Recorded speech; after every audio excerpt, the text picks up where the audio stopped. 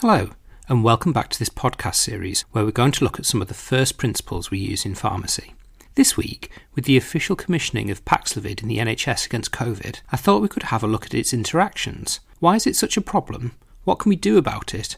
And how can we extrapolate the things we're talking about to pharmacy life in general? So first off, what is Paxlovid? Well, we covered it in detail a couple of weeks ago, along with how effective it is, so we won't go over it all again. You can listen to that podcast if you want the details. But in summary, Paxlovid is a combination of a protease inhibitor, nirmatrelvir, with a booster that stops it being metabolised too quickly, ritonavir. Given for early COVID to people at high risk of admission to hospital who haven't been vaccinated, we think it probably stops an extra 6 out of 100 people being admitted to hospital. We hope this extrapolates to our population of vulnerable people who have been vaccinated a lot, but we won't know until we have more data. Until then, it seems to be the right thing to do, but we need to be prepared to change our minds if the data changes. Intellectual humility. We think we're right based on the data we have, but there's always a chance the data, and therefore we, could be wrong. So what's the difficulty with Paxlovid that makes pharmacy nerds twitchy? Well, it's the annoying ritonavir. Ritonavir is in there to boost the nirmatrelvir by stopping its metabolism. It does this by being a strong inhibitor of cytochrome P450-3A4. By inhibiting the enzyme, it stops it working on nirmatrelvir, slowing its clearance from the body, meaning you get to give less of it for the same effect, which is a winner. The problem is that whilst ritonavir slows the metabolism of nirmatrelvir, it also slows the metabolism of loads of other things too, because as we've talked about before, CYP3A4 paired up with P-glycoprotein are the body's general purpose police force for small molecule medicines. You might want to take the medicine, but your body just wants rid. P-glycoprotein is an efflux transporter, kicking stuff out the body. CYP3A4 follows along behind, metabolising anything that does get in.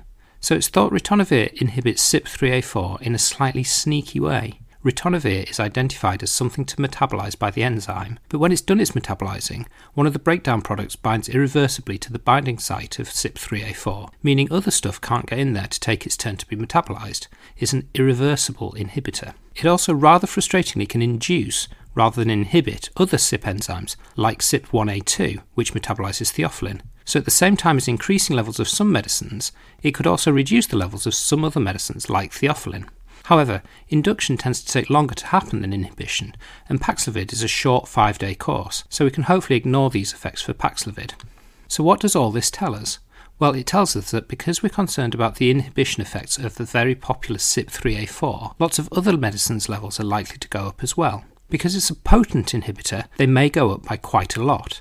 And because it's an irreversible inhibitor, this effect can hang around for a bit. The half-life of ritonavir is about 3 to 5 hours, but its inhibitory effect can last for at least 3 days after you stop taking it, which is all very interesting. But how does this help us manage the interactions with Paxlovid in real life? Well, what we need to do is approach it like we would any other interaction question. First off, we need to find out whether an interaction is likely. Luckily for Paxlovid, although it's a new combination drug, the interacty bit, ritonavir, is fairly old, so its interactions are already well characterised. Plus, because it's a COVID thing, lots of people are working on the problem. In particular, the Liverpool COVID Drugs Interaction Checker is a fabulous resource to identify and risk assess the potential for interactions. Just remember that no list of interactions is comprehensive, so just because a drug isn't listed, that doesn't mean it doesn't interact. If you can't find something, particularly if it's new and shiny so less likely to have been picked up already, double check in another resource or look at first principles. Then, once we've identified a potential interaction, we can work through a few options. Can we ignore it? Is it a theoretical interaction with no clinical relevance?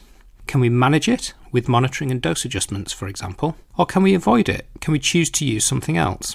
With Paxlovid, the first option, can we ignore it, isn't really an option for most of the medicines it affects. As we've said, ritonavir is super interacty, and it's proper potent, so if there's an interaction flagged, it's most likely to be a clinically significant one.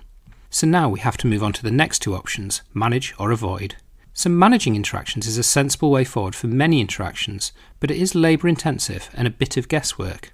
Because of the complexities of medicines, and more specifically humans, the effect of an interaction isn't necessarily accurately predictable. So to make things simpler, can we easily avoid the interactions? This means finding an equally effective treatment option or a way of doing things that doesn't affect the patient's care. So for this, we could either find an equally effective alternative to the Paxlovid or to the other medicines, and which one we look for depends on the relative importance of the medicines and the availability of suitable alternatives. Paxlovid is important, but equally, given we'll be treating someone who is clinically vulnerable, they are likely to be on other medicines that are equally important to them.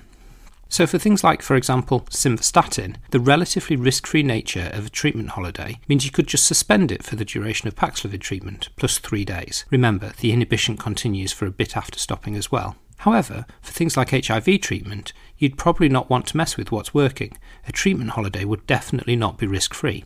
Therefore, you're looking for something else instead of the Paxlovid, which luckily we have, sotrovimab. So where have we got to? Well, we've probably got towards the end of the process for Paxlovid, and it matches what we should do with all interactions questions. So to pull it together, the process would be, first, identify potential interactions. For Paxlovid, this is going to be lots because of its messing with CYP3A4, but you have the Liverpool Drug Interaction Checker to help, plus lots of lists from other places. Just bear in mind that just because something isn't listed doesn't necessarily mean it's interaction-free. No list is comprehensive, so check a couple and think about first principles. Then, once you've identified a potential interaction, think about how you could manage it. So can you ignore it? Is it a theoretical risk only, with no clinical impact on your patient? Can you manage it? Can you monitor for increased side effects if that should happen, for example? Or can you avoid it? Can you use something else that's equally effective? Then remember to pull your answer into something that's practical for your patient. If managing, think about what they should look out for. If avoiding, what are they going to do instead? And remember the time course of the interaction. As we've seen with Paxlovid, irreversible enzyme inhibition can take a while to resolve, and enzyme induction can be prolonged too. So how long do they need to avoid things for?